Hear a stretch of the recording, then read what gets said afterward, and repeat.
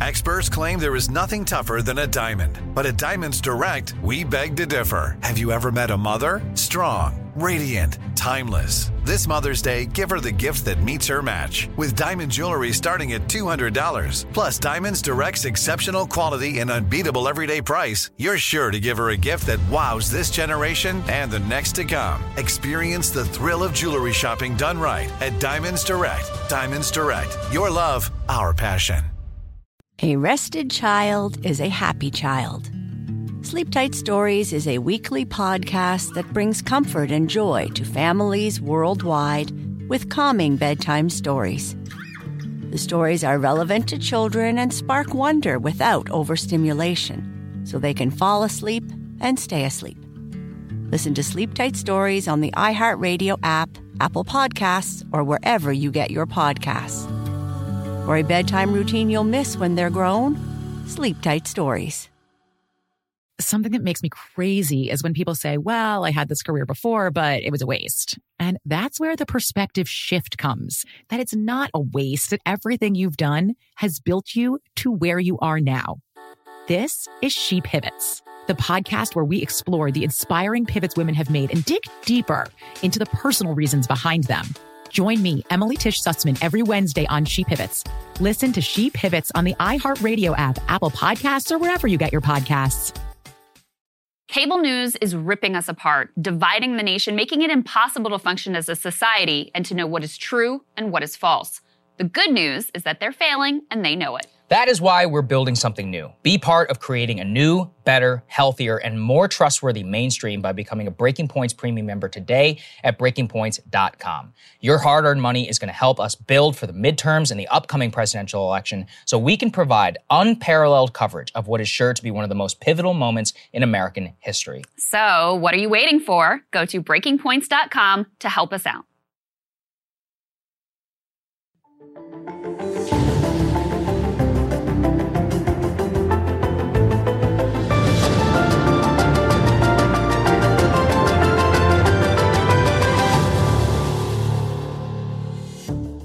Good morning, everybody. Happy Tuesday. We have an amazing show for everybody today. What do we have, Crystal? Indeed, we do. Lots of election news, lots of legal news, lots of 2024 news.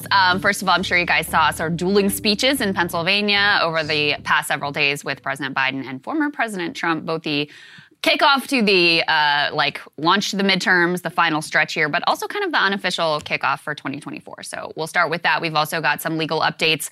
The judge sided with the Trump team, is saying, yes, let's go forward with a special master.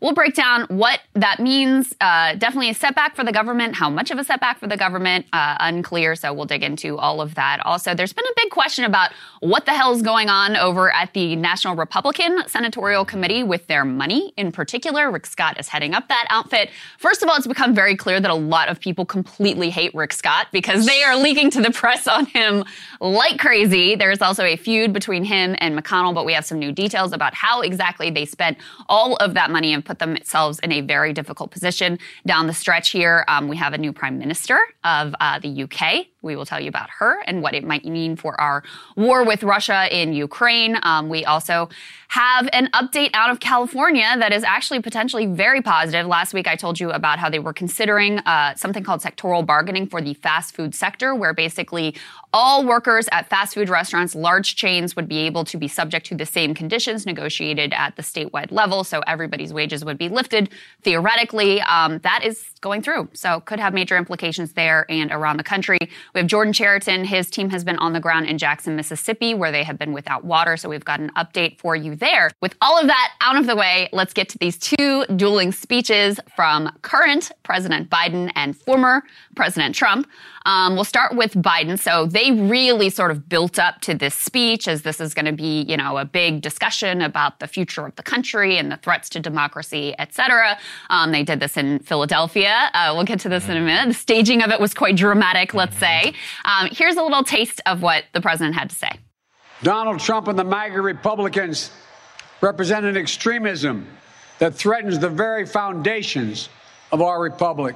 But there's no question that the Republican Party today is dominated, driven, and intimidated by Donald Trump and the MAGA Republicans. And that is a threat to this country. MAGA forces are determined to take this country backwards to an America where there is no right to choose, no right to privacy, no right to contraception, no right to marry who you love.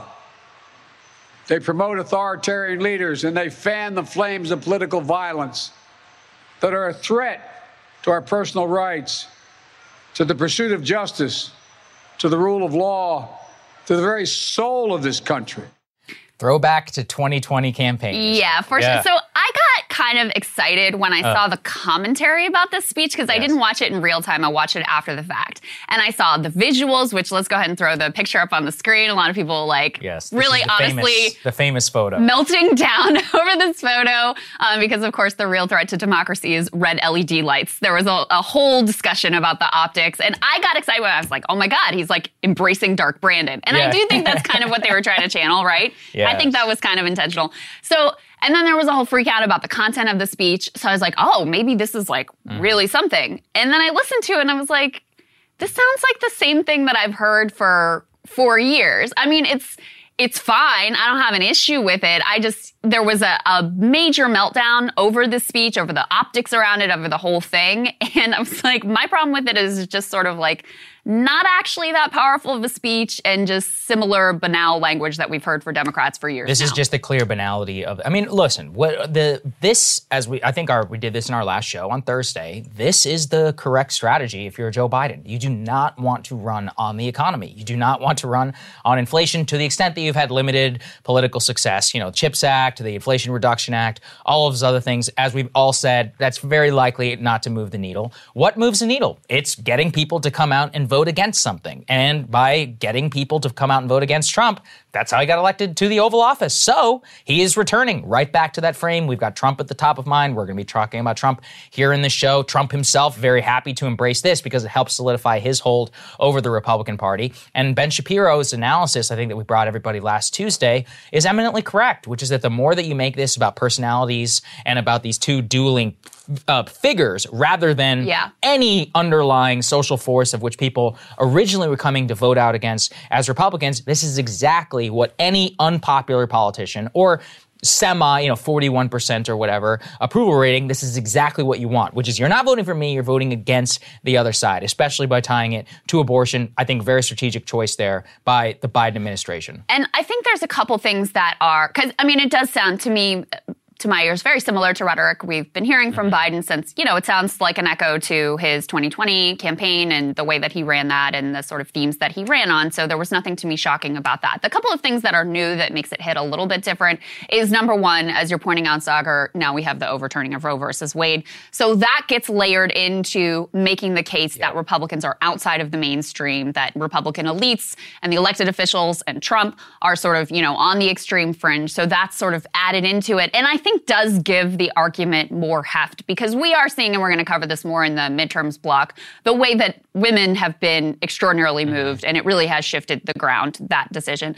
The other thing is, I mean, last time Biden was running, we hadn't had Stop the Steal yet. We hadn't had January 6th yet. We hadn't had fake elector schemes yet, and all of that part of our history now. So I do think that sort of changes the context and the backdrop for it. But look, we know that as much as I would love for them to be running on an affirmative vision, Democrats haven't told us what they would do if they win, if they manage to keep control of the Senate, if they manage to add a couple seats and have a crack at doing something bigger than what they were able to do with Manchin and Sinema by basically running the show. Republicans also haven't told us what they're going to do. So I do think that it's an effective argument. I think it's the argument that has led to Democrats having a shot at keeping control. But, I found the like panic attack over it. I found it kind of amusing. And there were a lot of people who were like, oh my God, the norms and the guardrails who, when it comes to Trump, they were like laughing at the pearl clutchers for the same thing. Let me just say this. Anybody who's like, oh my God, he used the military. You ever heard of the Mission Accomplished speech by George W. Bush? Like, I'm just going to say, these norms were shattered a long, long time ago. And this also just gets to, are the norms being shattered right now, or were they shattered already, and that's why Donald Trump got elected in the first place? I'm going to go with the latter. Now, Biden, his problem is he's like, I'm the norms respecter whenever he just does what any president does, which is use the mantle of the Oval Office in order to promote your agenda and yourself politically. I'm not saying it's a good thing, but I did hear a lot of crocodile tears from the right, and everyone's like, oh, he looks like a dictator. Trump had his re-election rally on the South Lawn at the White House, okay? Like, I don't, and by the way, I was fine with it. I was like, whatever. And Trump is right now out there, like, they should just go ahead and install me as president. Exactly. Let's just toss out the election and just install me as president, he said multiple times now. The president gets to use the White House and all of the majesty of the Oval Office in order to run for re-election. Is it unfair? Yeah. Trump used to roll up in Air Force One, get off the plane, have Air Force One behind him, backdrop, and do multiple rallies. Once again, that's how it goes, folks. I don't really want to hear complaints, especially whenever we all know Trump is just as flagrant of a norms violator, and maybe those norms are stupid and annoying and were always fake in the first place. The norms were never my issue with. I have many issues with Donald Trump that we've talked about here plenty of times, but the all the pearl clutching about oh my gosh, the guardrails, the norms, how could you? The civility, where's the civility? Okay, relax, everybody. That's right. And this is the additional context for this speech. Let's go ahead and put the latest polling for this from the Wall Street Journal that just continues to show Democrats gaining ground. You've got, A4, this is A4. Democrats gaining on the generic ballot for Congress, 47-44. You've got President Biden's job approval disapproval rating at 45-54. Still underwater, but markedly improved from where he used to be. And then in the head-to-head, you've got Biden 50, Trump 44. U.S. headed in the right direction, wrong direction, though, still a disaster. Only 23% say we are headed in the right direction. 68% say we are headed in the wrong direction. So the other thing that Republicans, Fox News, et cetera, were trying to make a big deal of out of Biden's speech is even though, in my opinion, he's gone out of his way to be like, I'm not talking about all Republicans. I'm just talking about MAGA Republicans and this extreme fringe and, people who have tendency to violence. They really want to seize on his comments to try to turn them into another sort of deplorable moment and make it like, oh, you're talking about every single Republican in the country. So Biden was asked about that by, I think it was Peter Doocy who asked him this. Let's take a listen to what he had to say. I don't consider any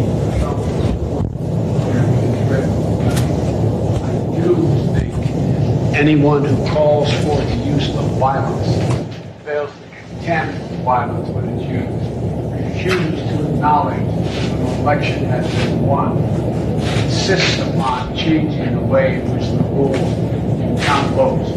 That is a threat to democracy.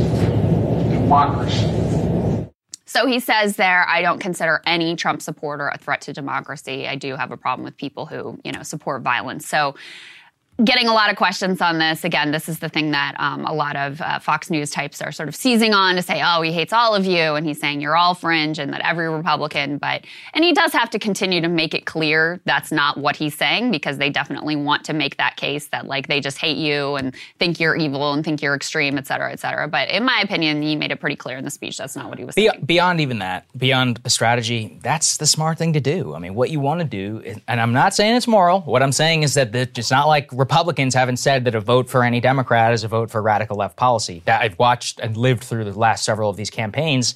Being divisive is good for politics. I'm not saying it's good for the country. What you want is to rile up your base, get the people who are against whatever's happening, cast everybody who is even marginally connected to that movement as extreme, and then say a vote for me is the vote for normalcy. It's the candidacy and the tactic that has been used by both major parties for basically the last 25 years. It was used against George W. Bush, against John Kerry. It was used by W against the Al Gore campaign. Gore used it against W. 2008. That's exactly what the McCain campaign went really against Obama. Comes actually from the Newt Gingrich playbook in the 90s. Yeah, it's like the 94 he was really era. sort of like the pioneering figure in this and sent out a famous memo that said, describe your opponents as anti-family, as anti-child, as anti-American. So it really stems from those sorts of politics. And I think does, again, illustrate just when as long as Trump is at the center of our politics, like he is going to be the central dividing line.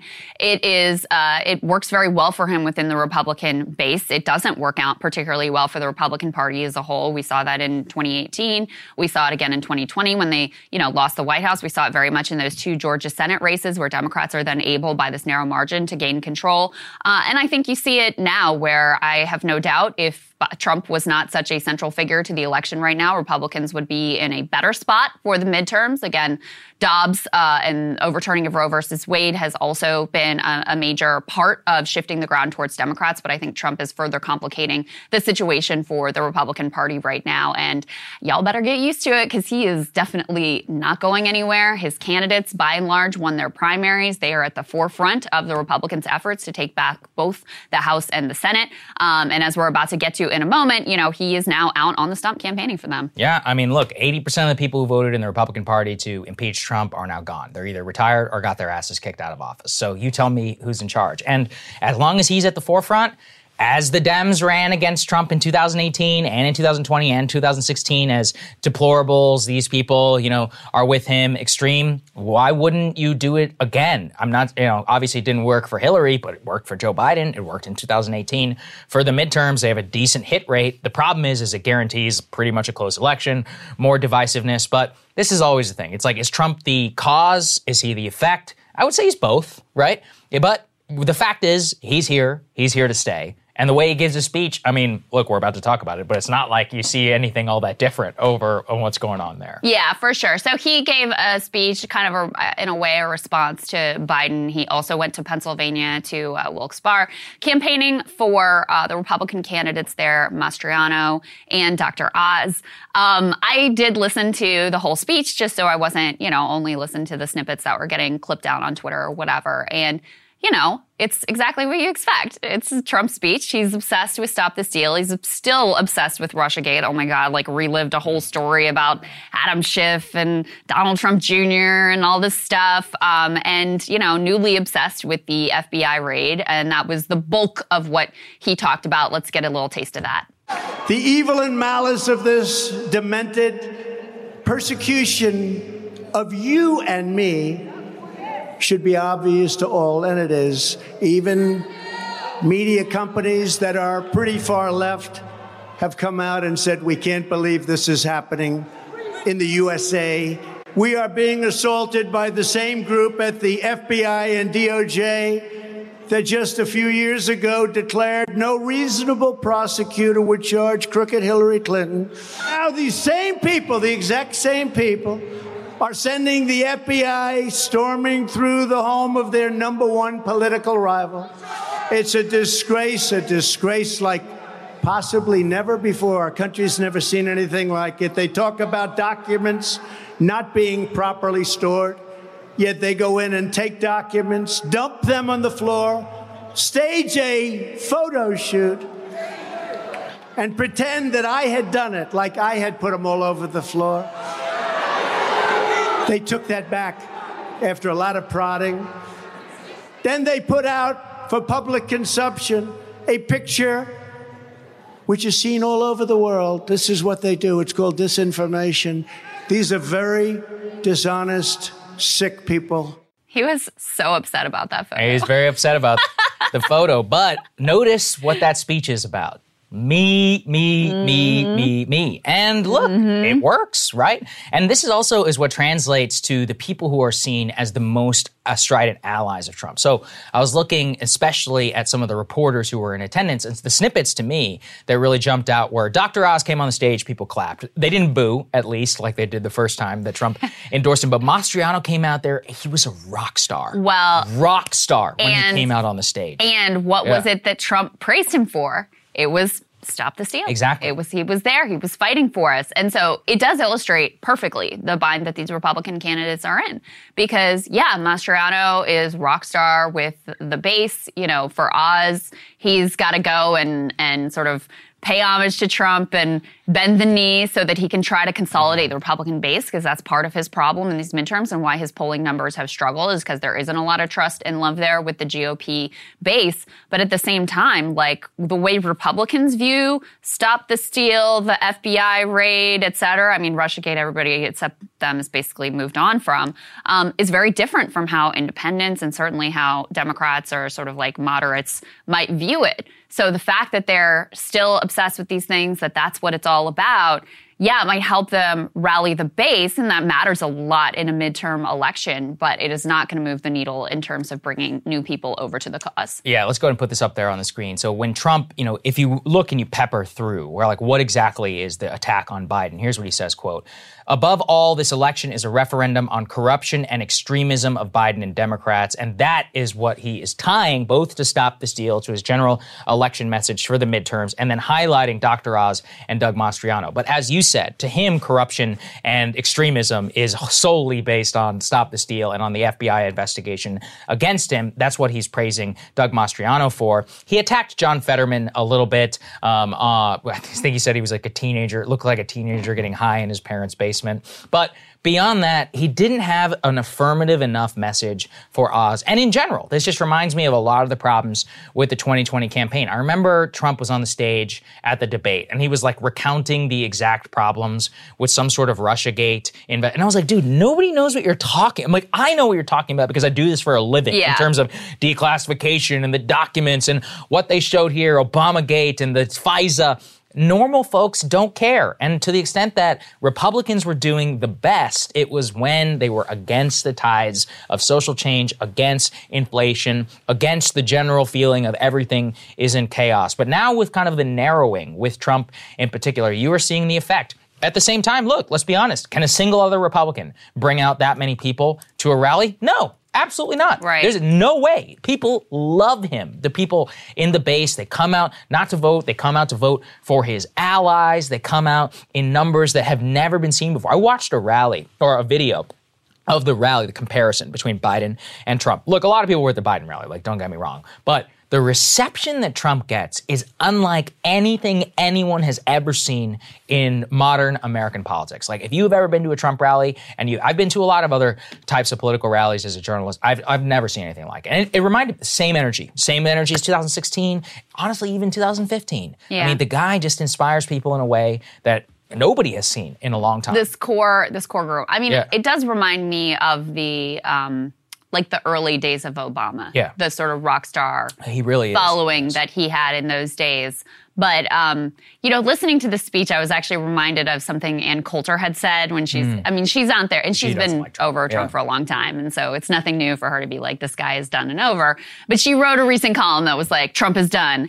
And she compared his speeches and the reception to him as like the deadheads that follow the Grateful Dead around from concert to concert, wanting to hear the greatest hits and like relive the old memories. It really does, especially with the Russiagate stuff and going through all of that. And, he'll still sometimes riff on how he won the 2016, like go through that and like blow by blow. It does kind of feel that way. I think at one point they were chanting "lock her up." I mean, it is really kind of like, let's get the old magic back. Let's get the band back together and relive our nostalgia from the good old days. It does have that kind of a quality. But at the same time, there's no denying, this is the guy in terms of the Republican Party. And every candidate in the Republican Party, they sort of live by Trump and they die by Trump. Because on the one hand, he was the kingmaker in the primaries. A lot of these candidates would not be their nominees. Certainly Dr. Oz, possibly Mastriano, but definitely Dr. No Oz. way Mastriano. Without Trump. So, he made both of these candidates. On the other hand, not just is he such a divisive figure and a lightning rod whose obsessions do not align with what the public is actually interested in, he also sucks up all the money. So you're also very dependent on him for any sort of fundraising. We're going to get to the problems with the National Republican Senatorial Committee, but part of the details that came out in that article is how dependent they are on Trump for their fundraising. Like, every fundraising email they send out is about Trump. It's not about, hey, here's what we're going to do, or even about like, oh, the Democrats are terrible and here's how they're destroying the country. It's like, all about Trump. They are completely dependent on him, but they also are extraordinarily limited by him for how far they can go. Yeah, that's right. And let's put the poll up there on the screen as well. Just again, to underscore this, the Mar-a-Lago raid boosted Trump amongst GOP voters. Yeah. They say may damage him with most voters. I don't know. I mean, listen, I never have any way to know. What history teaches us in general is that the more the country becomes mired in the details of these idiotic investigations, well, the more that people generally lose interest, and in general, it has helped Trump. Is this one different? Because this one might actually lead to his actual, indictment, which all signs currently point to. Yeah. To be clear, on what timeline, I have no idea. Will it damage him? Maybe. Will it damage us as much as January 6th? Probably not. I don't think so. I mean, I do. Look, in my opinion, I've expressed this before, this is qualitatively different than Russiagate in that there is very clear there. And you see that certainly, by the way, Republicans who were initially very enthusiastic about defending him have now gone pretty quiet, with some exceptions. As more details have come out, so there's that. There's the fact that he's not president anymore, so he doesn't have, all of the sort of stature of that office, and he doesn't have as much of an ability to just control the narrative the way that he used to be able to do. You got to go over to frickin' Truth Social to find out what the hell he's saying these days. So I do think that those things make a difference. And clearly, now we've had enough polling to see overwhelmingly American people think the search was justified. And they think that, a majority thinks he should be prosecuted if he is in fact in violation of the law. So I do think it continues to kind of harm him with normies who, like it or not, are still very they respect the FBI, they want law and order, really. And so it's definitely bolstered him with the base. I really think it strengthens his position in terms of making sure he secures the Republican nomination. All of the talk from a couple months ago about DeSantis rising the polls and whatever, I think this kind of nips that in the bud. But I do think it's one more thing that reminds people who had kind of forgotten a little bit in him being a bit quieter how obnoxious this guy, how chaotic it is when he's around, how divisive it is, and how much they were swayed by the Biden narrative of let's just calm things down and let's just try to get back to whatever normal actually is. Well, we'll see how that looks. And listen, I mean, I think the Dems are in a better position than they've been in for a long time. There's a lot of multifaceted reasons as to why. Trump is certainly one of them. At the same time, the reemergence and reascendance of Trump more from, not to say he wasn't already in charge, but especially to put him at the top is very good for him personally. So. Well, listen, this really, it obviously is the kickoff to the final stretch for the midterms. Right. No doubt about that. Both these guys out there making their respective cases, and Trump and the Republicans there's no splitting them apart. So that it is going to be a choice election. I think that's pretty clear at this point. Welcome to hell, but folks. I also would say this is the unofficial kickoff for 2024. This is these campaigns and elections start earlier and earlier. Trump could announce any time. The expectation is Biden will also announce fairly soon. So this is the path we're going to be headed down for quite a while now. Yes, friends. The redux is truly here. Just like Hollywood, the sequel nobody asked for, and yet will get shoved down their throat. All right, let's go ahead and talk about the special master. Let's throw this up there on the screen. It broke last night. Judge Cannon, the federal judge, has granted Trump's request for a special master to review attorney-client and executive privilege. Executive there being the key. She also says that her order will not stop the intelligence community review of the record. So this is a fascinating case. And as we have talked about previously, the attorney-client privilege stuff, if you trust the FBI, just saying, they do have that so-called filter team. I believe the official term is taint team, as we discussed. Let's go with filter here for Breaking Points canon. Well, that filter team has already actually completed its attorney-client privilege review. However, from the order by the judge, we do learn, why is this so different? Because, frankly, it's the former president. Let's throw this up there. Just from the documents seized, we know that they include Trump's medical documents, correspondence related to his taxes, accounting information.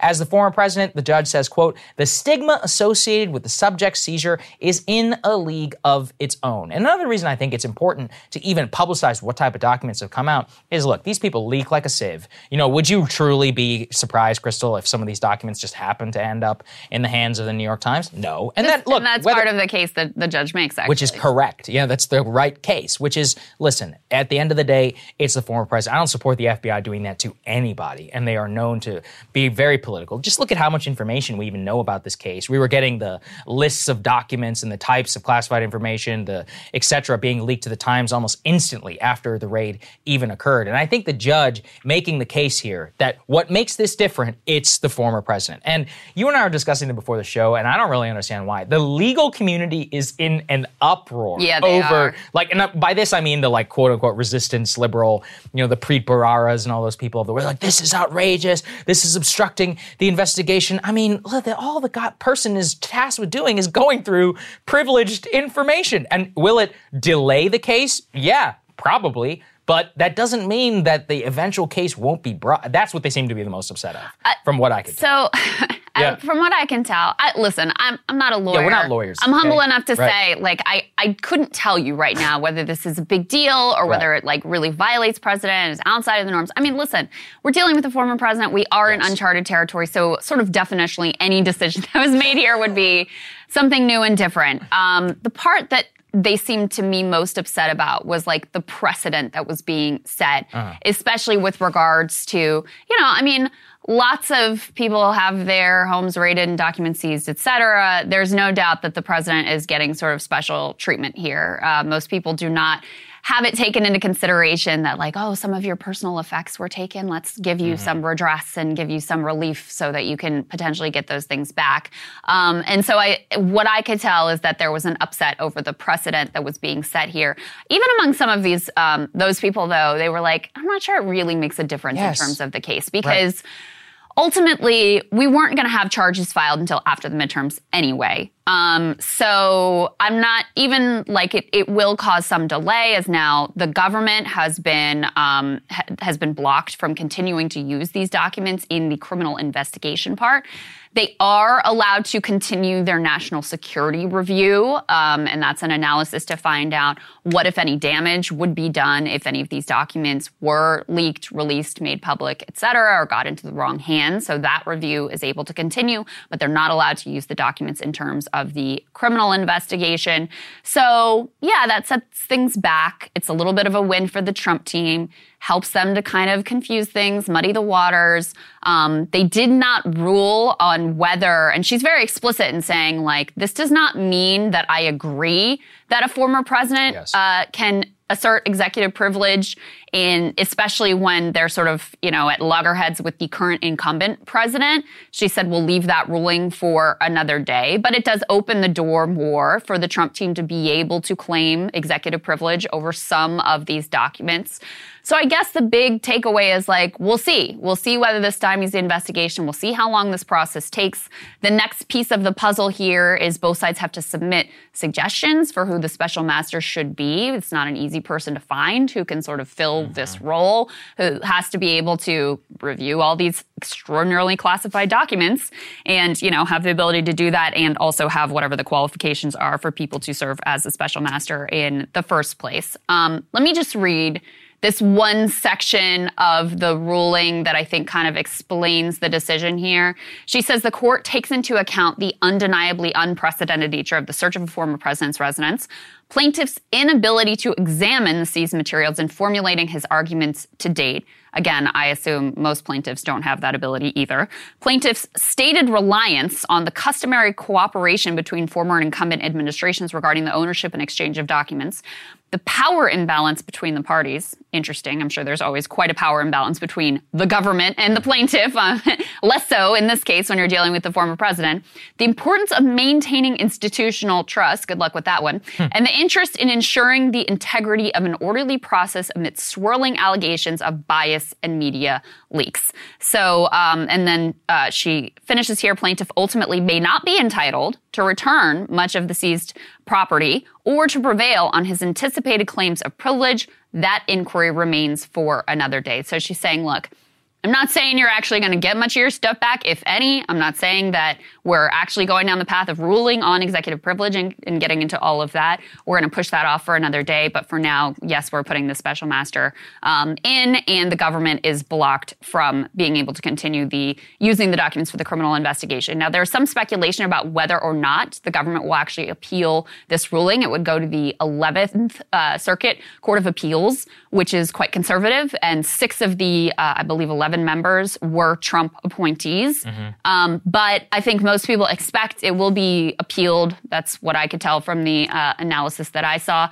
And even there's some like complicated legal stuff here about even the way the government argued the case was sort of seen as attempting to make the case more appealable and give them a better shot of prevailing upon appeal. But given the makeup of that court, I wouldn't be extraordinarily hopeful if I was the government that this would ultimately succeed. I agree on the appeals function. I also just think that this sets us up for something we previewed before, which is that let's put this attorney-client privilege aside.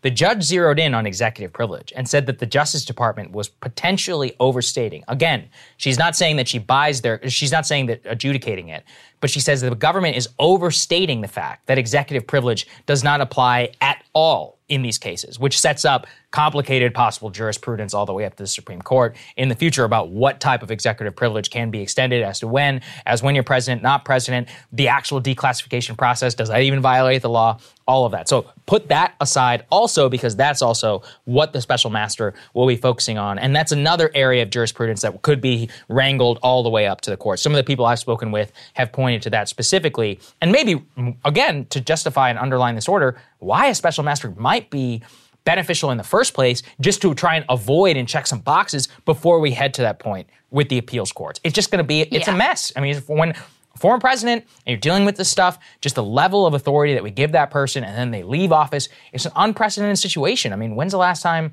they even had somebody who was defeated or had one term? And I think it's Grover Cleveland, right? Or Teddy Roosevelt in the 1900s. That's really the last time that we had even a similar dynamic of somebody wanting to run again. So it's been a long time, and I would just say the administrative state has probably changed. Since then. So while I'm not a legal analyst, what I'll say in terms of the political front, which I think is more of what him and his legal Trump and his legal team are really playing towards, is anything that gets bogged down in these complicated jurisprudence questions over executive privilege and these sorts of things, and takes away from just the bald-faced facts that there were highly classified documents at his beach resort for some reason, that he lied to the government and didn't give them back. We don't know why. We also know now there was a more detailed list of inventory that was released by the government. He, in addition to the classified documents, he also had all of these empty folders that used to contain classified documents, which you're like, what happened to those ones? Where did they go? Anything that distracts from those just basic facts of what's going on, I think is good for them. Because then, we get mired in these legal analyses where it is contested territory. I mean, it seems like the bulk of the legal profession thinks that this was wrongly decided, this piece about the special master, and takes a different view of executive privilege. But it is contested, and it's not entirely clear based on past Supreme Court rulings. The more you get into those details versus the really clear and simple case, I think the better it is politically for them. So that's their strategy, is let's just muddy the waters, kick things down the road, buy some time, see what we can do, and hope that we can sort of come up with a political case that's going to ultimately get us off the hook here. Yep, I think that's right. Okay, let's talk about the midterms. One of my favorite stories that I read over the break. Just a perfect encapsulation of the corruption within the campaign financial system, the idiocy of Rick Scott, and just, again, a preview of why Republicans are not doing as well as they should be. Let's throw this up there on the screen. From the New York Times, how a record cash haul vanished for Senate Republicans. And this is the most stark. The campaign arm of the Senate Republicans collected $181.5 million by the end of July, but they have spent 95% of it.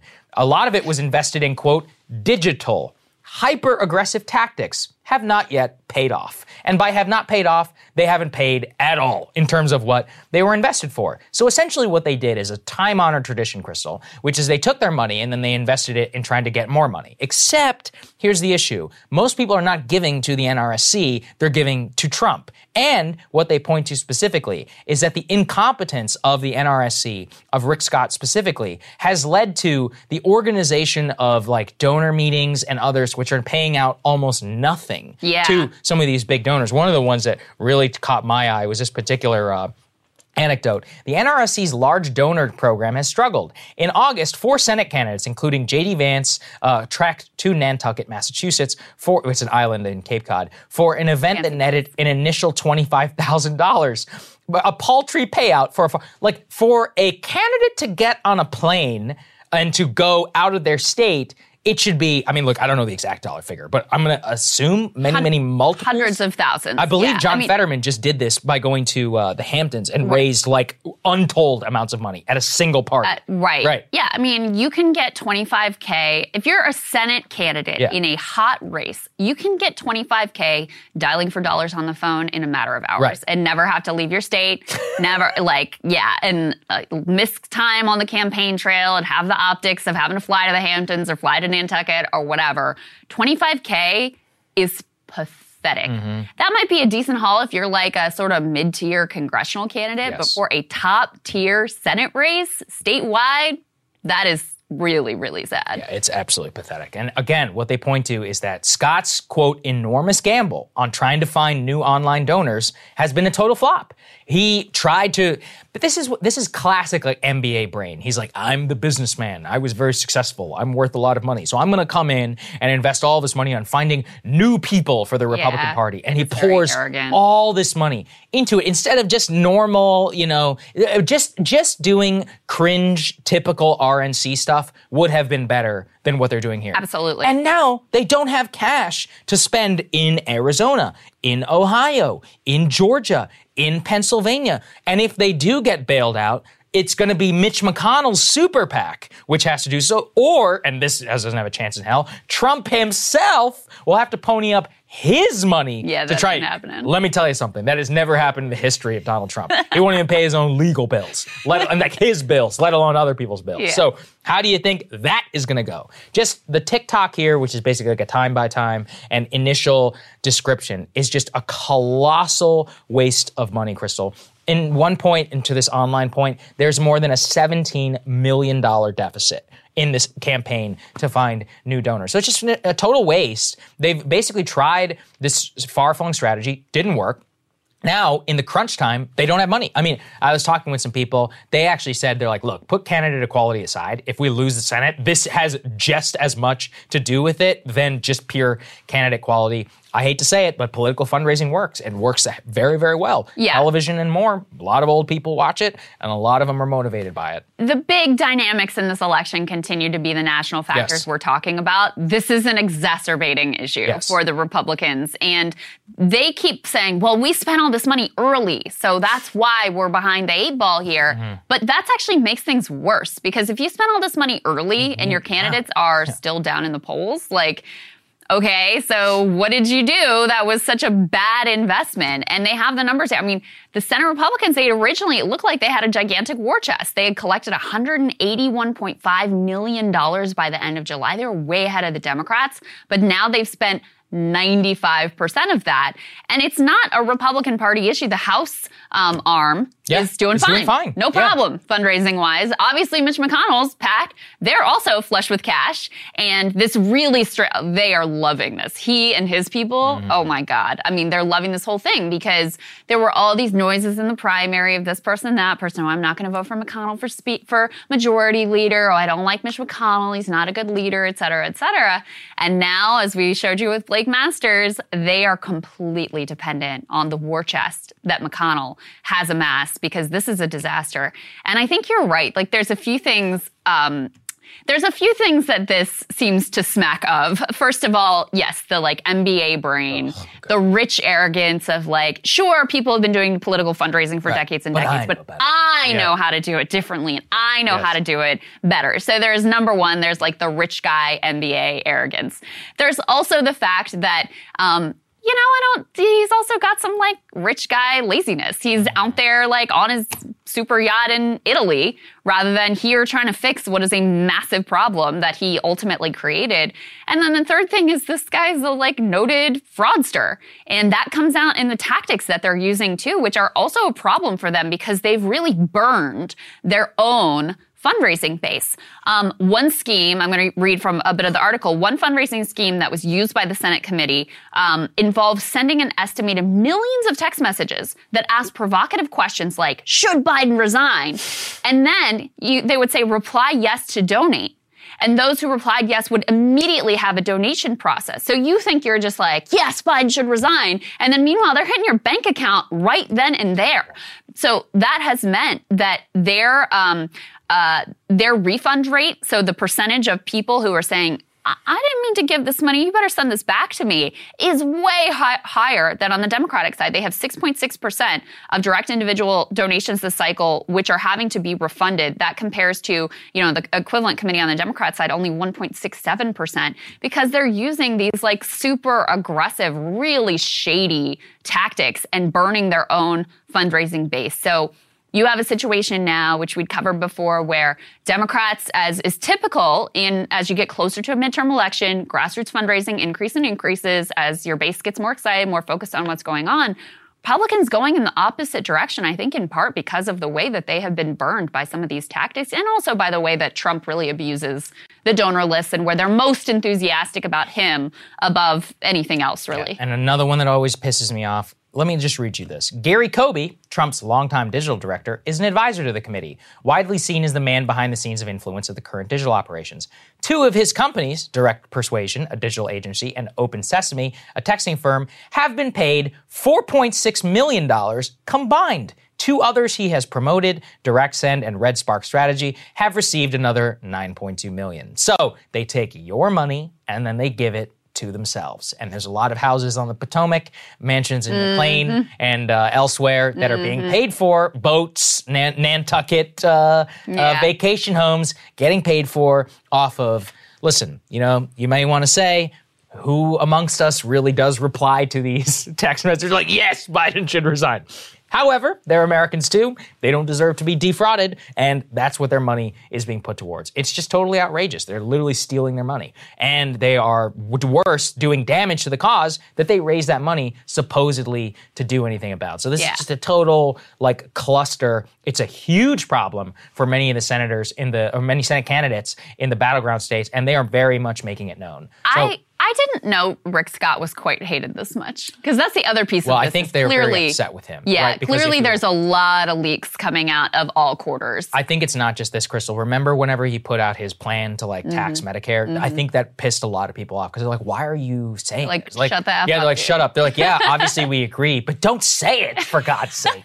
That did not endear him to the National Republican And leadership. so I do think it's important to say, we're going to get into the Rick Scott, Mitch McConnell, tension in a minute, the Republican Civil War here. But I do think it's worth keeping in mind that, they have these fundraising issues. Yeah, it's disgusting the way they're burning their own base. These tactics were so aggressive that WinRed, which is the primary online fundraising platform for the Republican Party, they banned them from using these tactics. Fundraising is always gross, and there are various levels of grossness that you can go to, and there is no doubt that people across the political spectrum abuse these tactics and prey on people who, usually older people who don't really understand what they're getting into. I see this with my parents who are more prey to these sort of scams that they'll get on their phones and stuff like that. So this is definitely a bipartisan phenomenon, but this particular tactic was so shady that even the Republican-specific fundraising platform was no, this is too far. But the bigger problems continue to be with the candidates, with Dobbs, with Trump being central to the election, there's clearly a lot of the dynamics that's going on here is people trying to throw somebody else under the bus for what is shaping up to be, at the very least, a disappointing election cycle for Republicans. But there's also no doubt these money issues are real and are actually an issue. Absolutely. And to that feud, let's get to that. Put this up there on the screen. Rick Scott is now explaining his quote, strategic disagreement with Mitch McConnell over the Senate. Basically, he is upset because he says that McConnell has been, quote, trash-talking Republican candidates. In reality, here's what happened. McConnell said a very specific and not untrue thing, which is, hey, if we lose the Senate, candidate quality could be a part of that. That's it. That's basically all he said. And here's what he gave in an interview, which is a real shot across the bow. Senator McConnell and I clearly have a strategic disagreement. We have great candidates. He wants to do the same thing I do. I want to get a majority. I think it's important that we're all cheerleaders for our candidates. And it's all because of that comment that we brought you guys earlier from August when McConnell said, hey, look, it's possible. Candidate quality has a lot to do with the outcome. And what it points to is that Scott is upset because of the leaks that are coming out about his strategy. He's upset about the fact that he has been badmouthed. Also, this gets to what I just referenced earlier.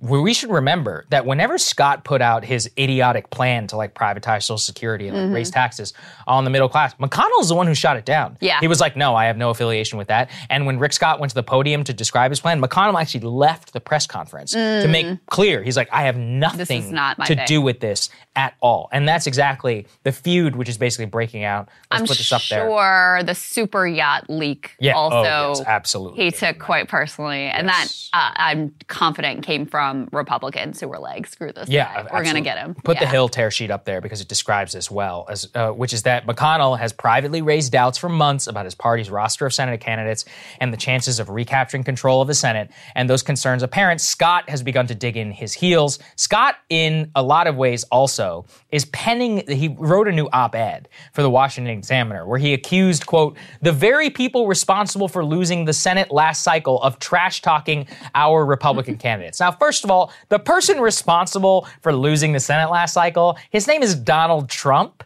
Look, McConnell has something to do with it because he refused to pass the $2,000 checks. But, let's be honest, it's not like he is the sole determiner of that, and Trump had a hell of a lot to do with losing the Senate seats in Georgia. I also don't think Rick Scott was really upset about not passing the $2,000 checks. I'm sure he was on board with that. That's not his thing. Point. I didn't even think about that. I bet you, I don't even have the time right now, but if anyone wants to go out and Google, I would be willing to bet he was on record as against the checks in the first place, or one of the people saying that, we should go against it, kind of like David Perdue did until he flip-flopped whenever he was running for re-election. Just tells you what you need to know in terms of what that was politically popular at the time. So clearly, there's a lot of Washington wrangling here, but I just think overall it is a pathetic view of the mediocrity of the top echelons of the Republican Party, of the people who were supposedly such fantastic business managers and others, scamming their own voters. Meanwhile, Trump is sucking up all of the real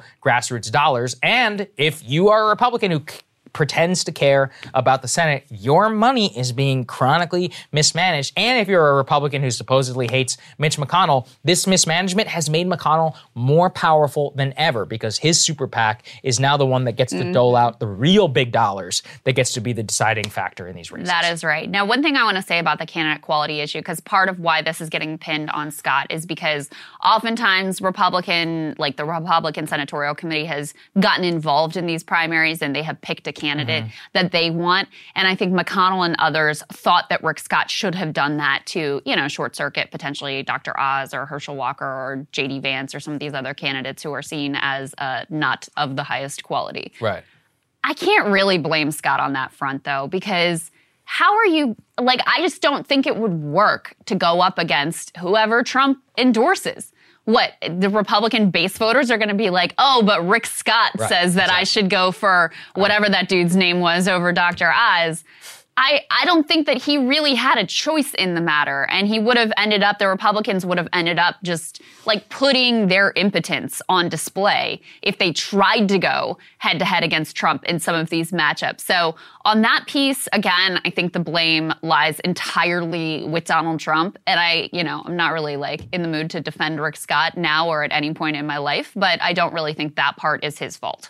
Absolutely correct. Okay, and then finally, this is a data point which, relates and overlays on top of this. Let's put this up there, which is that this is from a CEO of a voter turnout operation. Quote, "In my 28 years analyzing elections, I have never seen anything like what's happening in the past 2 months of American politics. Women are registering to vote in numbers I have never witnessed." And this plays out in terms of what we've seen from the special elections, but more importantly, what we saw in Kansas, which is that a huge portion, a number of women, far more than outside the norm, came out to register to vote in order to make sure that they could vote in that referendum. So to have here the explosion of women registering to vote and to tie it specifically to the Dobbs decision and just see the spike that has come after that is undoubtedly going to have an impact in the election. Will it mean a Democratic victory? I don't know. Probably not. Will it have an impact in some of the swing races? I would say, yeah, probably. And especially down ballot ones. And most importantly, the gubernatorial races where Doug Mastriano, people forget. In Washington, we talk about Doug Mastriano and Stop the Steal. In Pennsylvania, they're talking about abortion. In Michigan, with Tudor Dixon, here we're talking about Mike Pence and Betsy DeVos. And Gretchen Whitmer, she's talking about abortion. This is basically the same in every single swing state where there is a gubernatorial election, where the Republican has taken a position which is outside of the Roe consensus, which shows you it is going to be potent in drawing out those votes. And maybe they don't vote, nationally, but odds are they probably do if they're going to come out to vote at the state-by-state level. It will have an impact. And I think that watching those numbers, there's just no way that you can say, given that, in general, women vote mostly for Democrats, and especially these types of women, most likely going to be voting Democratic, that this is going to be a boon to them. Not saying it's going to rescue, but it can lessen the margins. Yeah, right? so this is the numbers regarding Kansas. In the 6 months before Dobbs, women outnumbered men by just 3 points. Right. So very close, basically even, among new voter registrations. After Dobbs, that gender gap skyrocketed to 40 points. Wow. From 3 points to 40.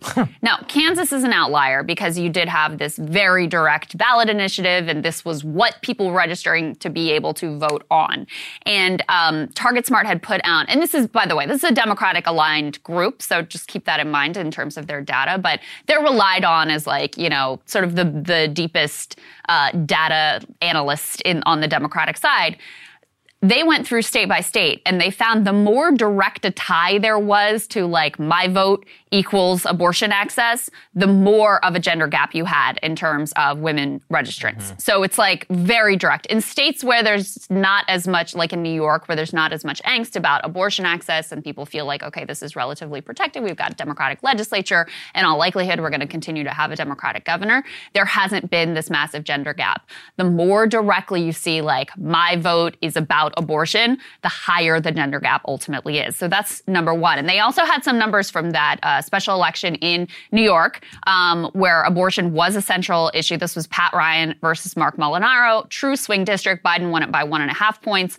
Pat Ryan ultimately is able to win by a little bit more even than Biden was able to win in that district. They said the same thing among the mail and early votes cast in the district. Women outnumbered men by an 18-point margin. So that spike in women voting and being motivated alone likely accounts for Pat Ryan being able to prevail in a very difficult part of New York in a really swing district against quite a credible and quite a well-liked Republican candidate in that region. And the other reason that this has really shifted the grounds in terms of the election is previously, suburban white women in particular were moving towards the Republicans on issues around schools especially, yes, and crime. And I think there were a couple other things that were sort of, pushing them more towards the Republican Party. That's why Glenn Youngkin is able to prevail in the gubernatorial election, was because a lot of shifts from white suburban women who voted for Biden because they wanted to vote against Trump, and then they kind of were swinging towards Republicans because of schools and COVID and other issues.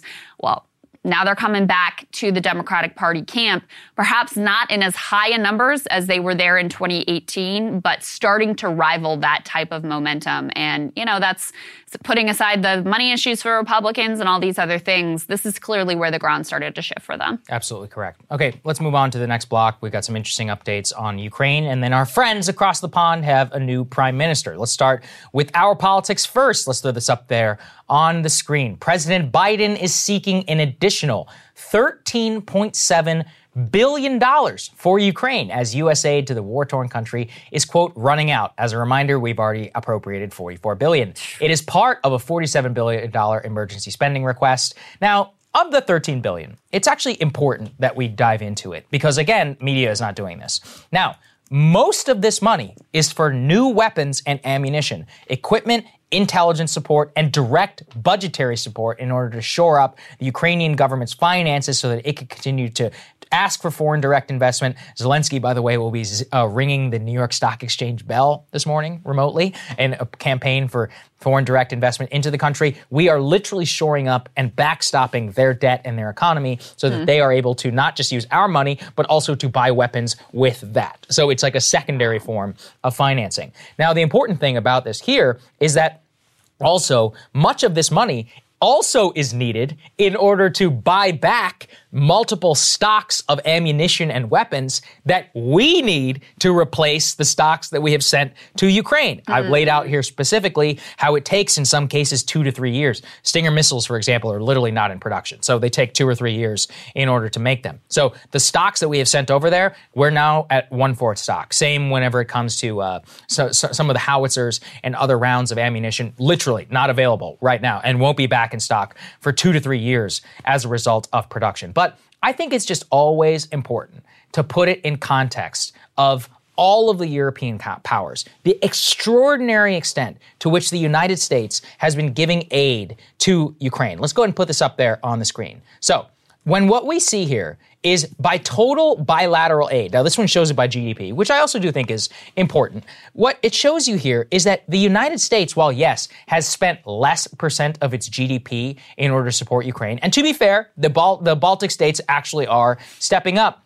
What you see in the foreign aid to Ukraine by country is that we are outspending these people to an extent that is genuinely difficult to describe in multiples. So just to give everybody an example, now on military assistance alone, the United States has spent $25 billion so far in terms of what we're giving to Ukraine. No other country comes even close to 1/5 of that, save for the UK. In military assistance. And now we are adding an additional $8 billion. Again, more than double what every other country in all of Europe has appropriated there. So when you look at the sheer military number and you just try to understand the extent to which we are the ones shipping the vast majority of the weapons to this area, you then see the extent to which we should, frankly, then be able to tell the Ukrainians, like, hey, do this, don't do that, because you literally won't exist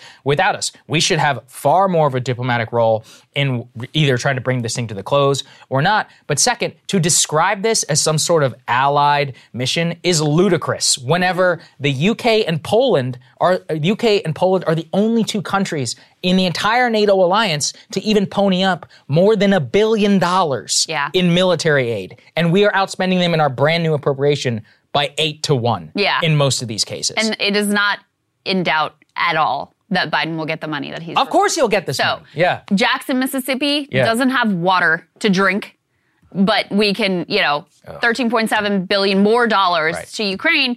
And there's not even there's no doubt it will go through. This is package number, 15, 16, something like that. Really.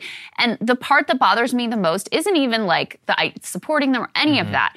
The issue for me is what is the plan? Is this just what we're going to do forever? Just a 10 billion there, 20 billion there, we were...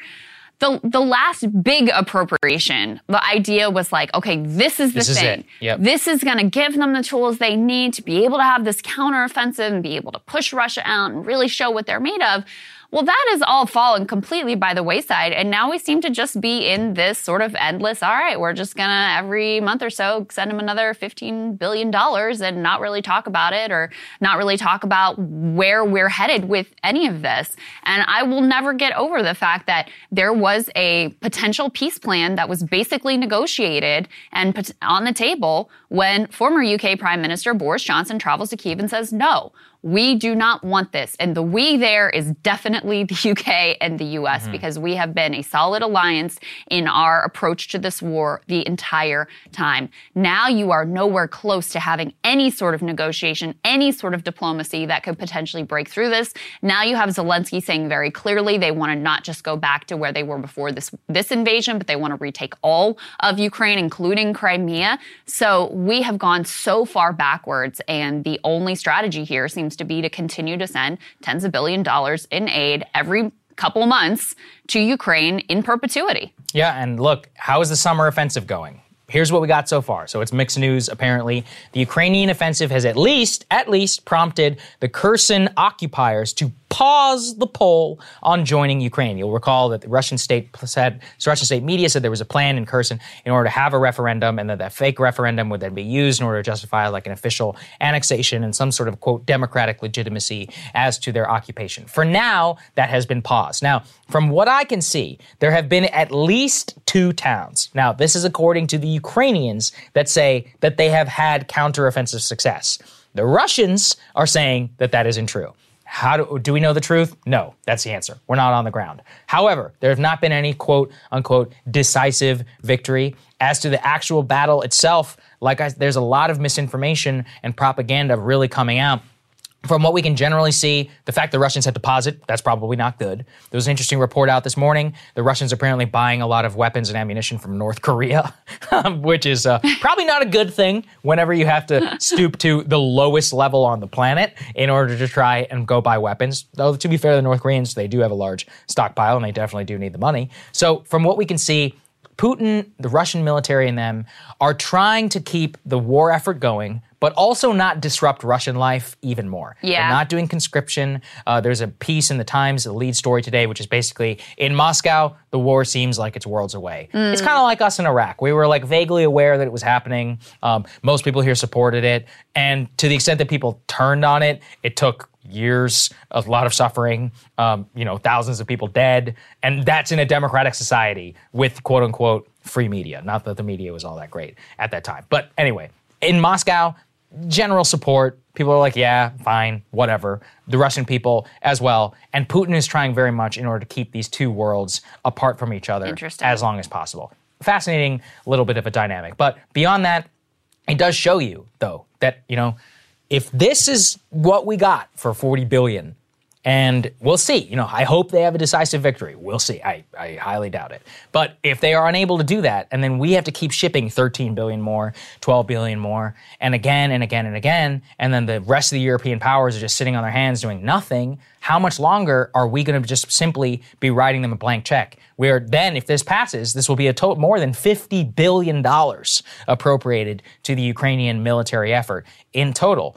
Then again, we have to answer the question of what is our end goal? At what point do we say no more? At what point do we tell Zelensky, we're like, sorry, you can't have any more. We'll be giving you $50 billion. Yeah, you got to figure this thing out on your own. Like the American people have done so much. The Western society, my whole monologue is on this. The economic damage alone on this to the West is well over $1 trillion at this point. The UK today is talking about a £170 billion bailout just for its small businesses on energy bills. Yeah. So it's like this cascades all the way down. And this is what we're about to talk about. This is with the new, Margaret Thatcher acolyte, free market, whatever. Yeah. And even with this new prime minister, they're still thinking, we might have to do a bailout. Yes, there's no question. Stimulus, because that's how dire the situation is. Right. Okay, let's talk about Liz Truss. So let's go and put this up there on the screen. Last night, the news broke. British Conservative Party members have chosen Miss Truss, the, quote, hawkish foreign secretary, over Rishi Sunak, who is the Chancellor of the Exchequer. She will take over the country in a, quote, serious economic crisis. And from what we have seen this morning, our time, Ms. Truss went over to Balmoral Castle in Scotland and officially was, I forget the exact process, but having watched The Crown, I know it's something involves kissing the hand and becoming the leader of Her Majesty's government. So Boris Johnson has, I believe, resigned at this point in the show, gave a speech, a farewell speech, warning about the economic crisis, about the problems ahead. Liz Truss, having been the foreign secretary under Johnson and having been intimately involved in Ukraine policy, that's probably what matters the most for our purposes. Now, don't have to take a genius when even the New York Times is describing you as the, quote, hawkish foreign secretary.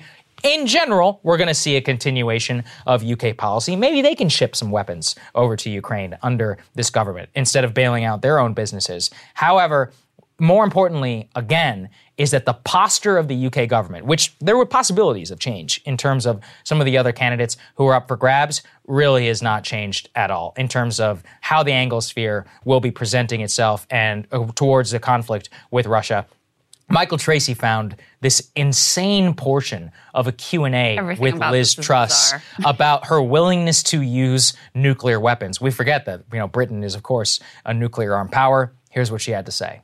Now, look, here's another question. One of the first things, and very briefly if I could, one of the first things that will happen when and if you become Prime Minister, you'll be ushered into a room, very privately at number 10. Will be laid out in front of you what are called the letters of last resort, your orders to our Trident boat captain on whether you, Prime Minister Liz Truss, is giving the order to unleash our nuclear weapons. It would mean global annihilation. I won't ask you, would you press the button? You will say yes. But faced with that task, I would feel physically sick. How does that thought make you feel? I think it's an important duty of the Prime Minister. I'm ready to do that.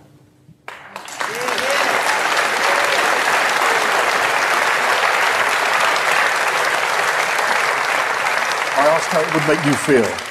I'm ready to do it. Okay, that's your answer. Liz Truss, thank you for those answers. Ladies and gentlemen, Liz Truss. I mean, I would just hope for a little bit more empathy or it's the most solemn responsibility a leader can have. Of course, in the defense of our nation, even I could give a better answer than that. It's like we would do everything we possibly could to avoid but of course, nuclear annihilation. As the leader of the UK, I would do everything to defend our homeland, and only in the defense of our most horrific times would we even consider. If I'm Prime Minister, we will never get to that place. Yeah, great. Yeah, whatever. It's like we can vote, come up with it. But also, what a weird question. Strange question. British media is. I know you do it. How would you feel about it? What? The way that they question their politicians over there is insane. Also, their laws are nuts, in terms of they have this whole thing where you can basically, if you have enough complaints against you, the government can investigate you, Oxfam or whatever it's called.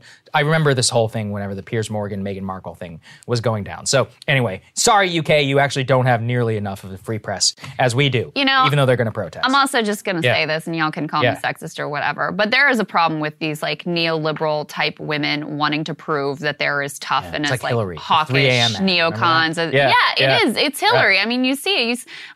There's a pattern of this. They got to prove that they're as warmongering as the dudes. And so I think that's also part of what you see there. And she's been extremely hawkish in her language when it comes to Ukraine as well. So listen, I mean, we shouldn't delude ourselves that the war that is going on in Ukraine started by Russia, no doubt about it, but we have fully joined as a proxy partner here, and the UK has been our primary backup and support. They have been our ally in the way that we want to prosecute that war. France and Germany wanted a different approach. They were much more in favor of diplomacy. Macron, of course, was on the phone constantly with Putin, trying to keep them at the table, and we and the UK blew it up.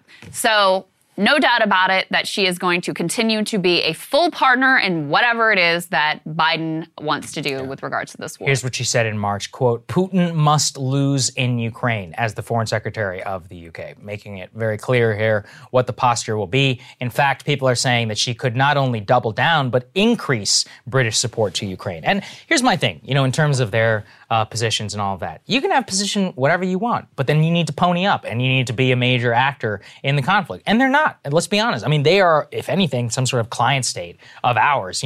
Johnson going over there, I don't know if it was on his own behalf or on ours. I don't know what those conversations look like. I'd be willing to bet there probably was some input on our side. We just seem to be taking this very odd, backseat, but also interventionist policy, which is the worst of all worlds, right? Which is that you're basically writing a blank check to a foreign government. No foreign government is ever going to act purely on your interests. And then we don't seem to be really taking any steps in the other direction. And then we're letting these Euros basically sit on their hands and do nothing, bailing out their own people. And we're supposedly stepping up and doing all of the military assistance. I mean, if it's so important to you that you're willing to spend, in France, Germany, and Britain's case, hundreds of billions of euros or pounds, then you would want to see some sort of requisite step up. If it's so existential, then you do something in Ukraine as well. And yet, I don't see them as the ones driving the train here at all. Like I said, they wanted a different approach, and we basically were like, no. Well, the UK is having the same approach, right? Oh, absolutely. So it's very hypocritical on their part. 100%. Yeah. Well, and she says she wants to increase their defense budget. Well, then do it, and then we can send less. So I think,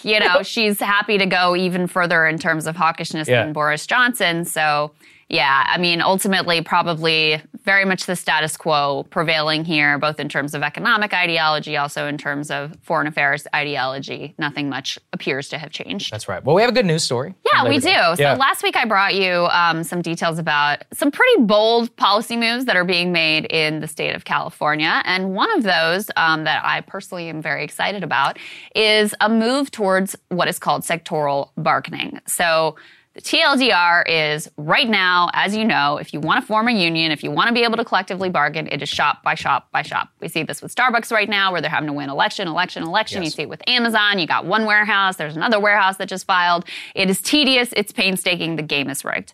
Well, in some limited sectors of the U.S., but mostly in Europe, they take a different approach, where wages and working conditions are literally set by sector. Hence the name sectoral bargaining. Well, California, let's go and put this up on the screen.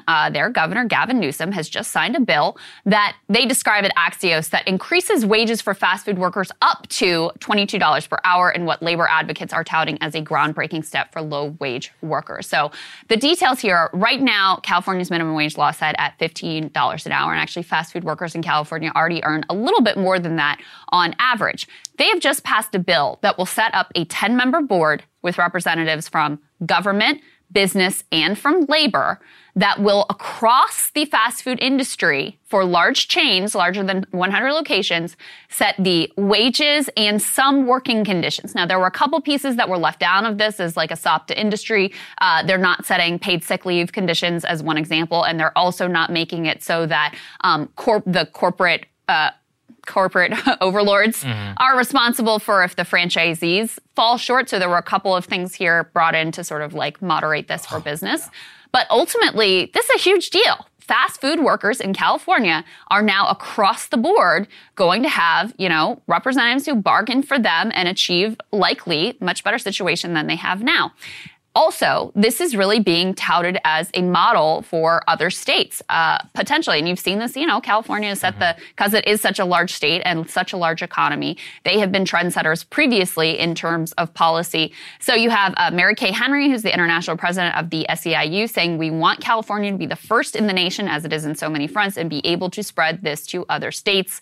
So clearly this is a new goal of labor and really marks a very different approach to sort of worker corporate relations. And it's quite interesting. I think the other context here is that labor unions have never been more popular than they are right now. 71% support in the last Gallup poll.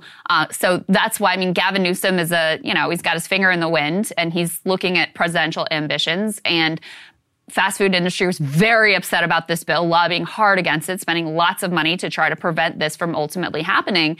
And he ultimately looked at the polls and said, I got to go forward with this, and signs it into law, even though it was quite unclear that he would do that. Yeah, it does suck, though, from what I was saying about the fact that the national McDonald's and all of them won't be responsible for the wage and pushing it onto the franchise owners.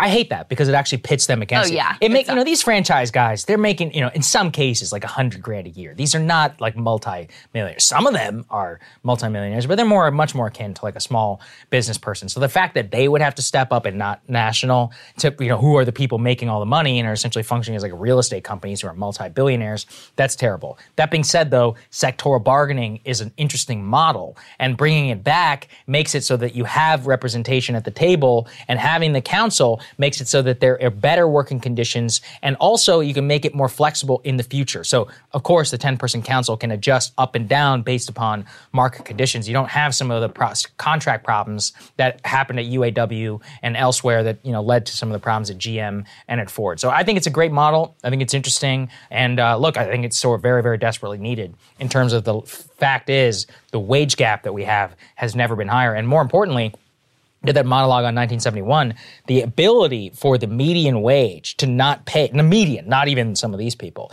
to even give you not even a chance of access to home ownership, to any of these other, barometers of success in American life. We have to change that somehow. I do think this is a very important step. That's right. And the other thing in terms of, it just sets uniform labor costs and conditions across the industry. So you don't have that race to the bottom of employers trying to cheap out and trying to, get an edge that way. So everybody's sort of got a uniform standard across the board. And just, the thing that to me is a really transformational idea is having service workers or fast food workers, having these be reasonably well-paid jobs where you can actually live and support yourself. That is absolutely revolutionary. Remember, factory jobs were not always good middle-class jobs. They were dirty. They were dangerous. They were low-paid. They employed children. It was the union movement that made these, the bedrock of the middle class and sort of middle class prosperity in America. So being able to move towards that for the sectors that are growing in this country, which is, if you look at the top few occupations, it's like cashiers, it's fast food work, and it's pink-collar jobs, especially like home healthcare aides and things of that nature, which are only going to continue to be critical and grow. To make those decent jobs, that is, to me, extremely, extremely exciting, even as we acknowledge, we want to bring back more industry, we'll have more of that industrial capacity as well, not just for the middle-class base, but also for national security and a whole lot of other reasons as well. I think that's right. Crystal, what are you looking at? Well, and I'll say this. If there's a prosecution of Donald Trump for mishandling classified information after the Clinton debacle, which you presided over and did a hell of a good job, there'll be riots in the streets. Senator Graham made a lot of waves with his cynical threat there that a Trump indictment would lead to riots in the streets. The comments, in my opinion, were rightly seen as an attempt to bully the Justice Department out of charging Trump after Trump and his legal team failed to come up with a legal argument that would protect him from prosecution over some of the very same crimes that he was so eager to lock Hillary Clinton up over. But it is worth asking the question, is Lindsey Graham right? What will actually happen if Trump is in fact indicted? After all, even some of those who were sympathetic to Trump on Russiagate, like Andrew McCarthy, now believe that the government is planning to pursue a case against Donald Trump, at least on the Mar-a-Lago documents. Biden's big speech could be seen as helping to build the public case for an indictment of the man he sees as leading a movement that is beyond normal political disagreements. And remember, that's not even close to the only investigation that Trump is facing right now. He's also facing D.C.-based investigations into his January 6 actions and his fake elector scheme. A Fulton County, Georgia grand jury is also looking at the Georgia fake elector scheme. What will it look like if, after all of these years, the walls actually close in on Trump? So first, let's talk about the overall American public reaction. Judging by the polling, a majority of the public would in fact back such an indictment. According to a new Quinnipiac poll, by a 33-point margin, Americans believe Trump acted inappropriately in his handling of these documents. 64% believe the allegations against Trump regarding the documents are either very serious or somewhat serious. 50% say that they are already convinced Trump should be charged, while 41% are against it. That's to say nothing of the nearly 6 in 10 who believe Trump should be indicted for his actions related to January 6th. And that's also without even knowing directly what was in those documents or why Trump held on to them after attesting that he had turned everything over. As more details emerge and Republicans leave Trump without his typical chorus of affirmation, I can only see those numbers going up. But of course, there will be plenty who will view this not as an application of the law, but as a politically motivated attack of the Biden Justice Department on his political opponent.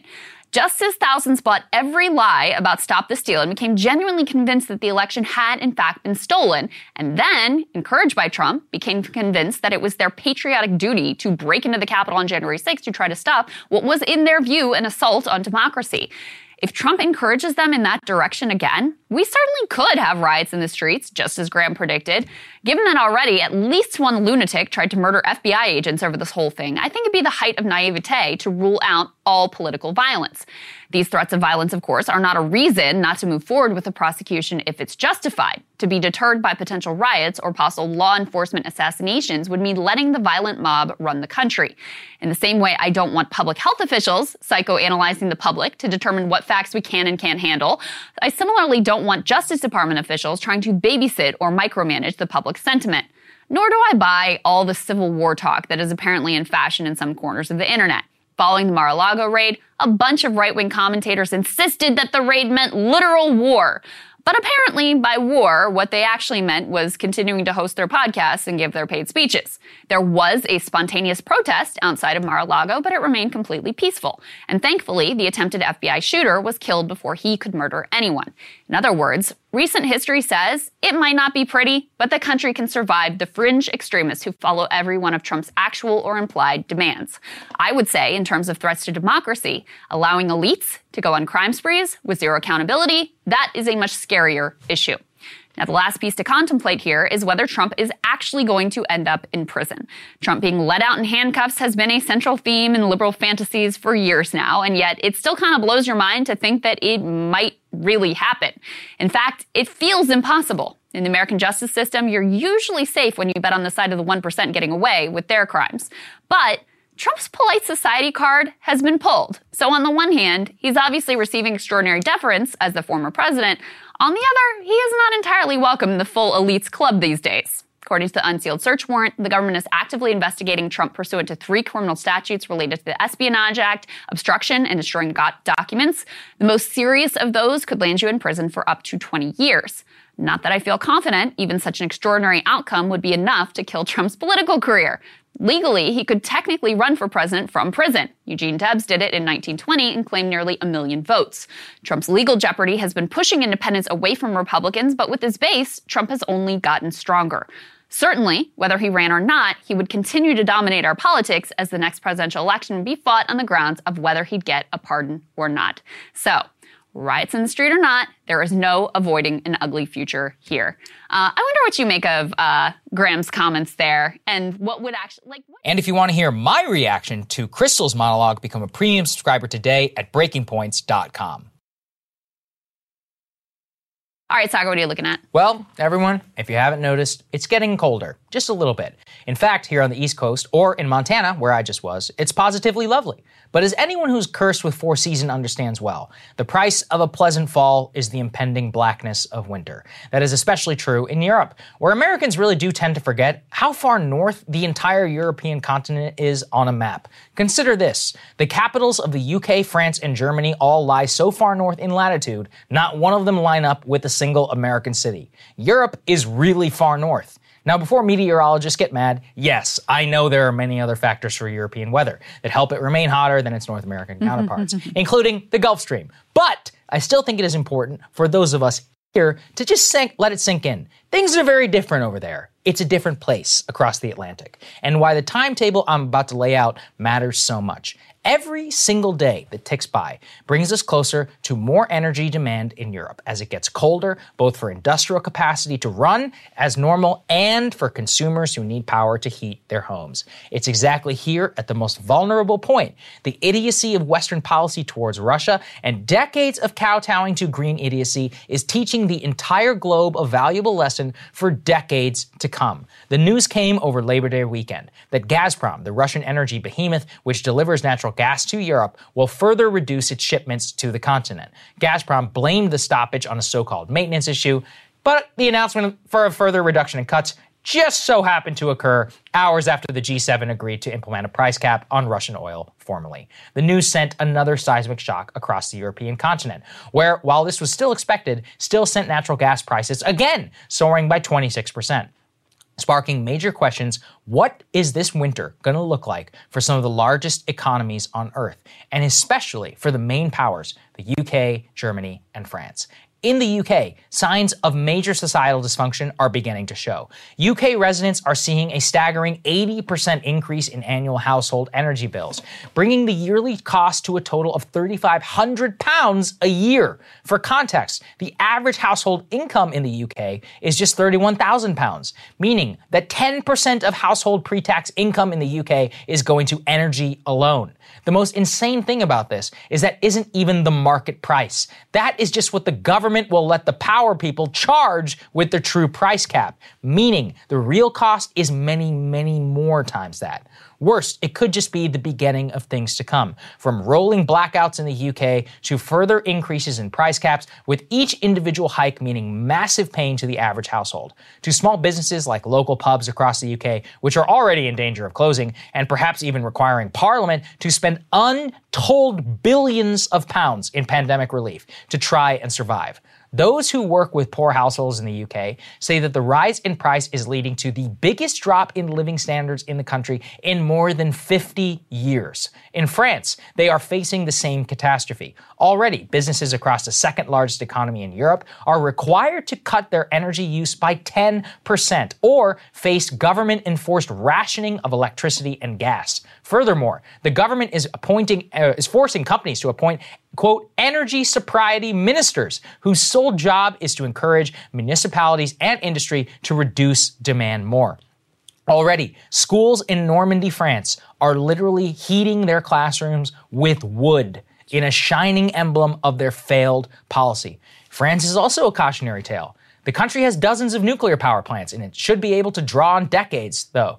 Instead, they have now had incompetence and lack of maintenance, which is leading the majority of these nuclear power plants to be inoperable at this time, meaning they rely on natural gas and need it to power their society through the long winter that is approaching, where currently French leaders see two nightmare scenarios. They either institute rolling blackouts, or they have to use coal-fired power plants, which are filthy for the environment.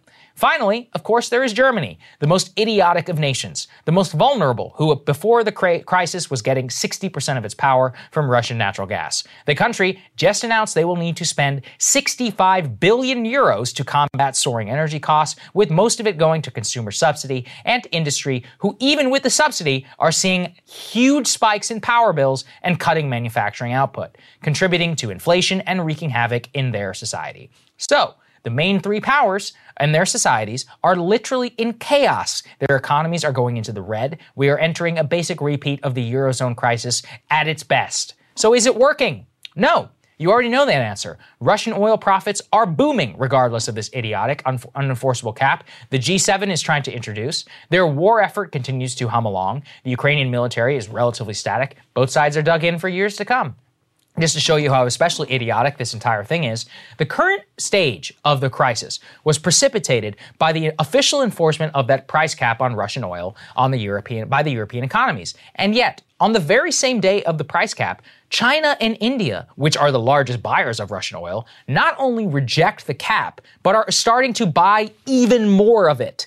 As I've already laid out, if you think we in the West are also still not buying Russian oil, you're a fool. They are just shipping it to Saudi Arabia and the UAE. They are building it up or labeling it differently and then selling it to us at a major premium. You're still buying it, whether it's officially from Russia or not. So what are our lessons from this? Financialized and ideological economies are good for profit, but terrible for resiliency. All that counts in the end is what you hold in your hands, what you can pump out of your ground, and can you rely on should the rug actually get pulled out from under you. Resiliency, the ability to survive a hit and maybe even multiple in a row, is all that matters in the long run. Ideological debates about fossil fuels and high-profile so-called activists get shoved aside when it looks like people could freeze or society could revert to the pre-industrial age.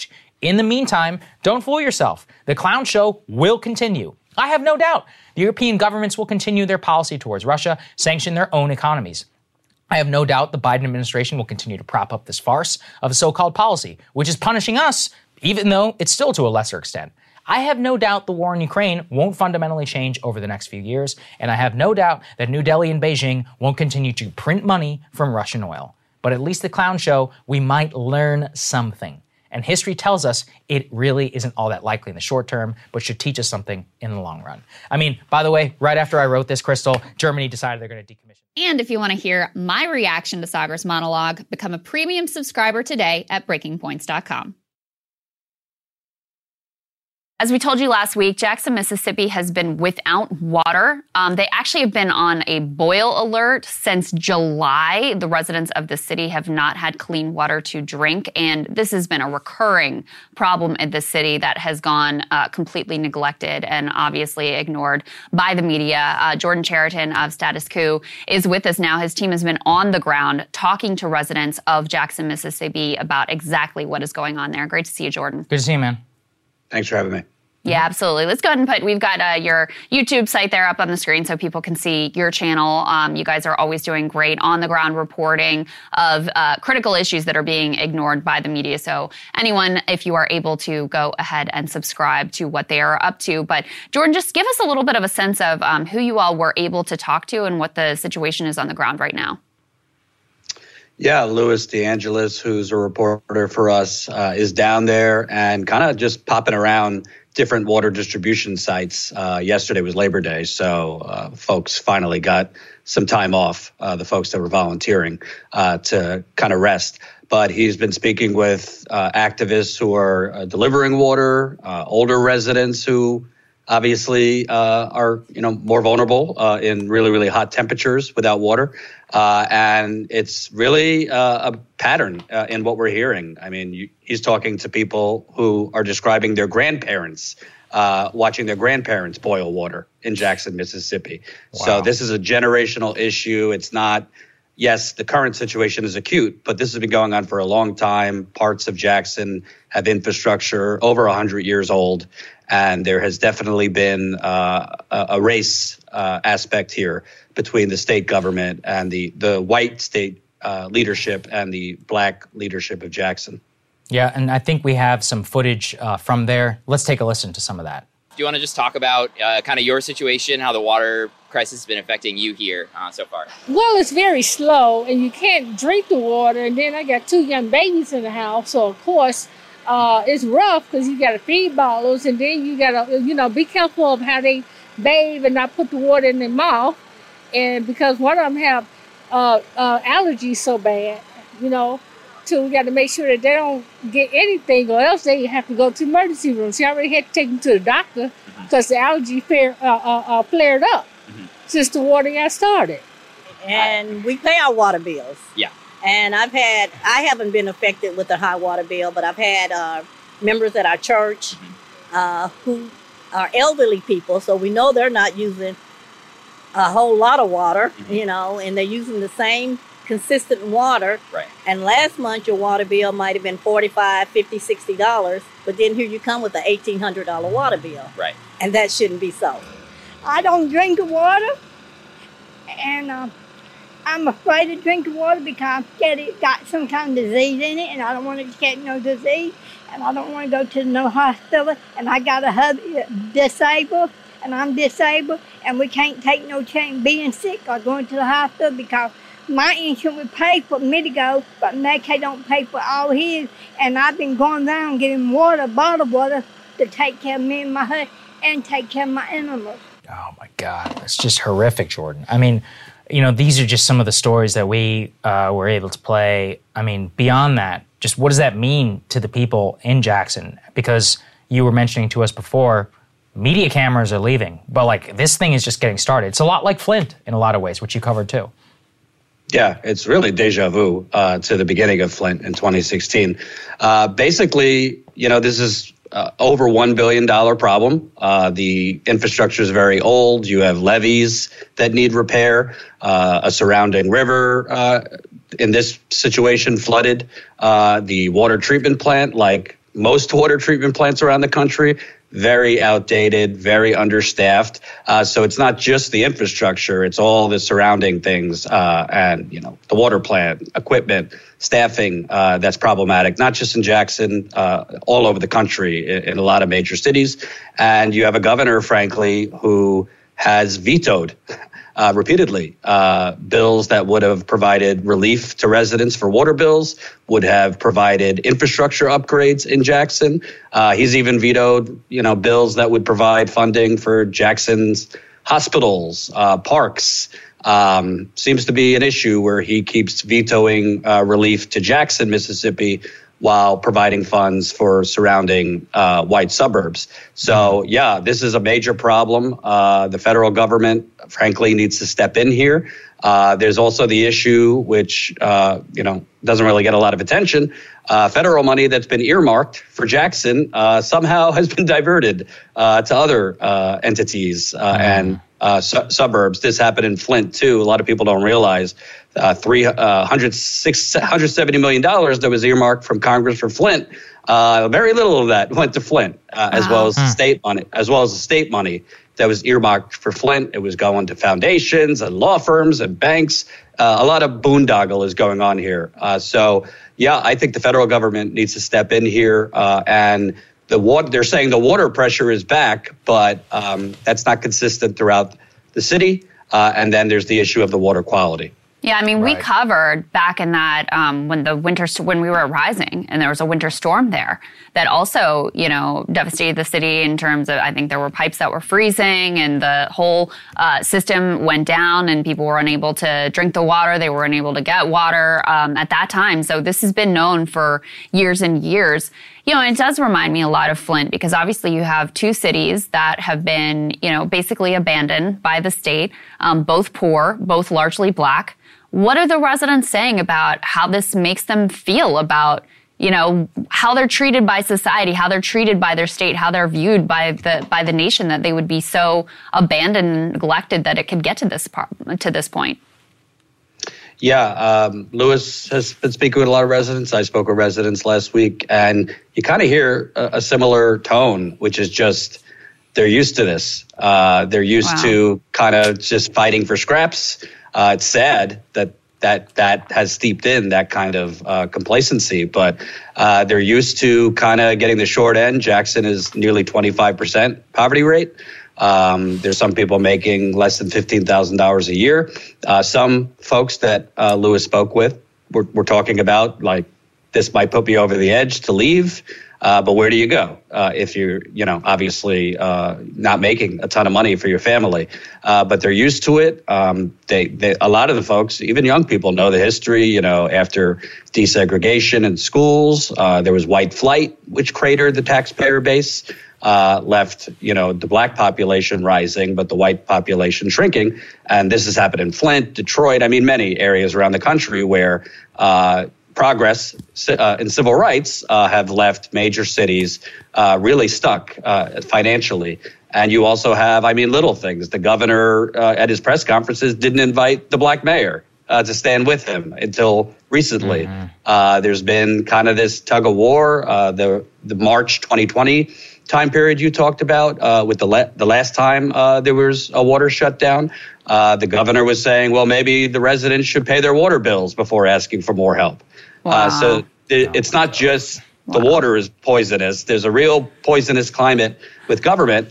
And this governor on a broader scale, he's talking about now sending $130 million back to the federal government that was earmarked for Mississippi as part of rental relief, saying we don't need these liberal handouts. That money would disproportionately go to places like Jackson. And I saw also this morning that the governor is suggesting maybe they should privatize the water system. How do you think that would work out, Jordan?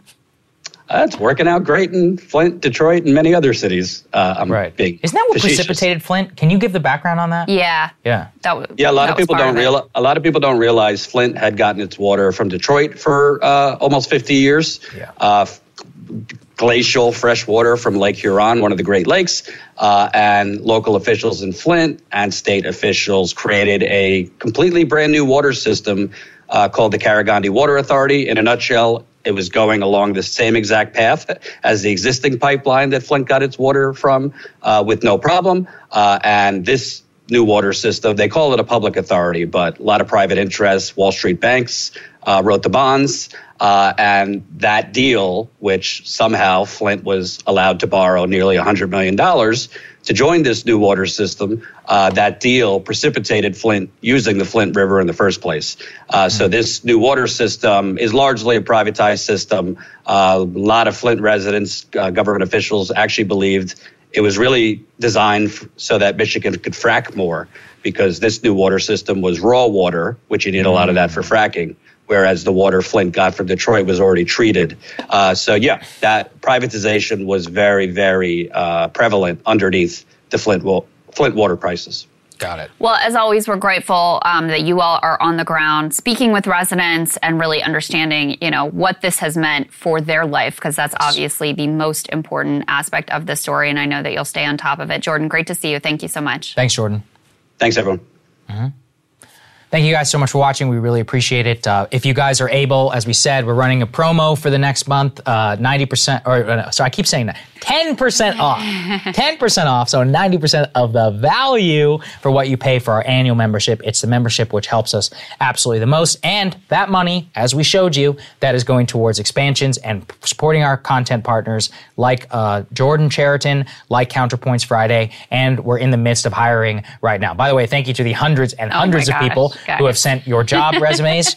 You've given us quite a bit of work to do here. Excited and overwhelmed all at once. Genuinely overwhelmed. Yeah. I had to turn email notifications off because I was like, I can't take this anymore. My phone was literally just lighting up. We have a lot of very qualified viewers of this program. From all over the world, too. I'm literally. I saw one resume from Prague, so shout out to Prague. So anyway, keep them coming. If you're in there, we're going to be deciding over the next couple of weeks or so, but you will be directly involved in this. Thank you to the premium members who enable all of this. Link down in the description. We will see you all on Thursday. Love y'all. See you Thursday.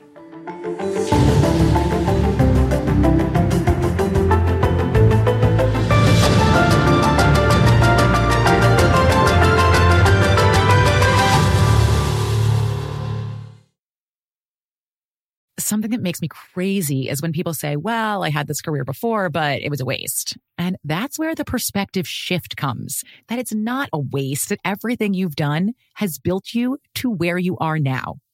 This is She Pivots, the podcast where we explore the inspiring pivots women have made and dig deeper into the personal reasons behind them. Join me, Emily Tish Sussman, every Wednesday on She Pivots. Listen to She Pivots on the iHeartRadio app, Apple Podcasts, or wherever you get your podcasts. Discover a new educational and interactive podcast, Stories for Kids by Lingo Kids. Our episodes are packed with fun activities. Right, Elliot? Oh, yes! We went shape hunting around the block, and we found spheres and cubes on the street. That was great fun. Join Stories for Kids, the Lingo Kids podcast, inspiring you to learn while having fun.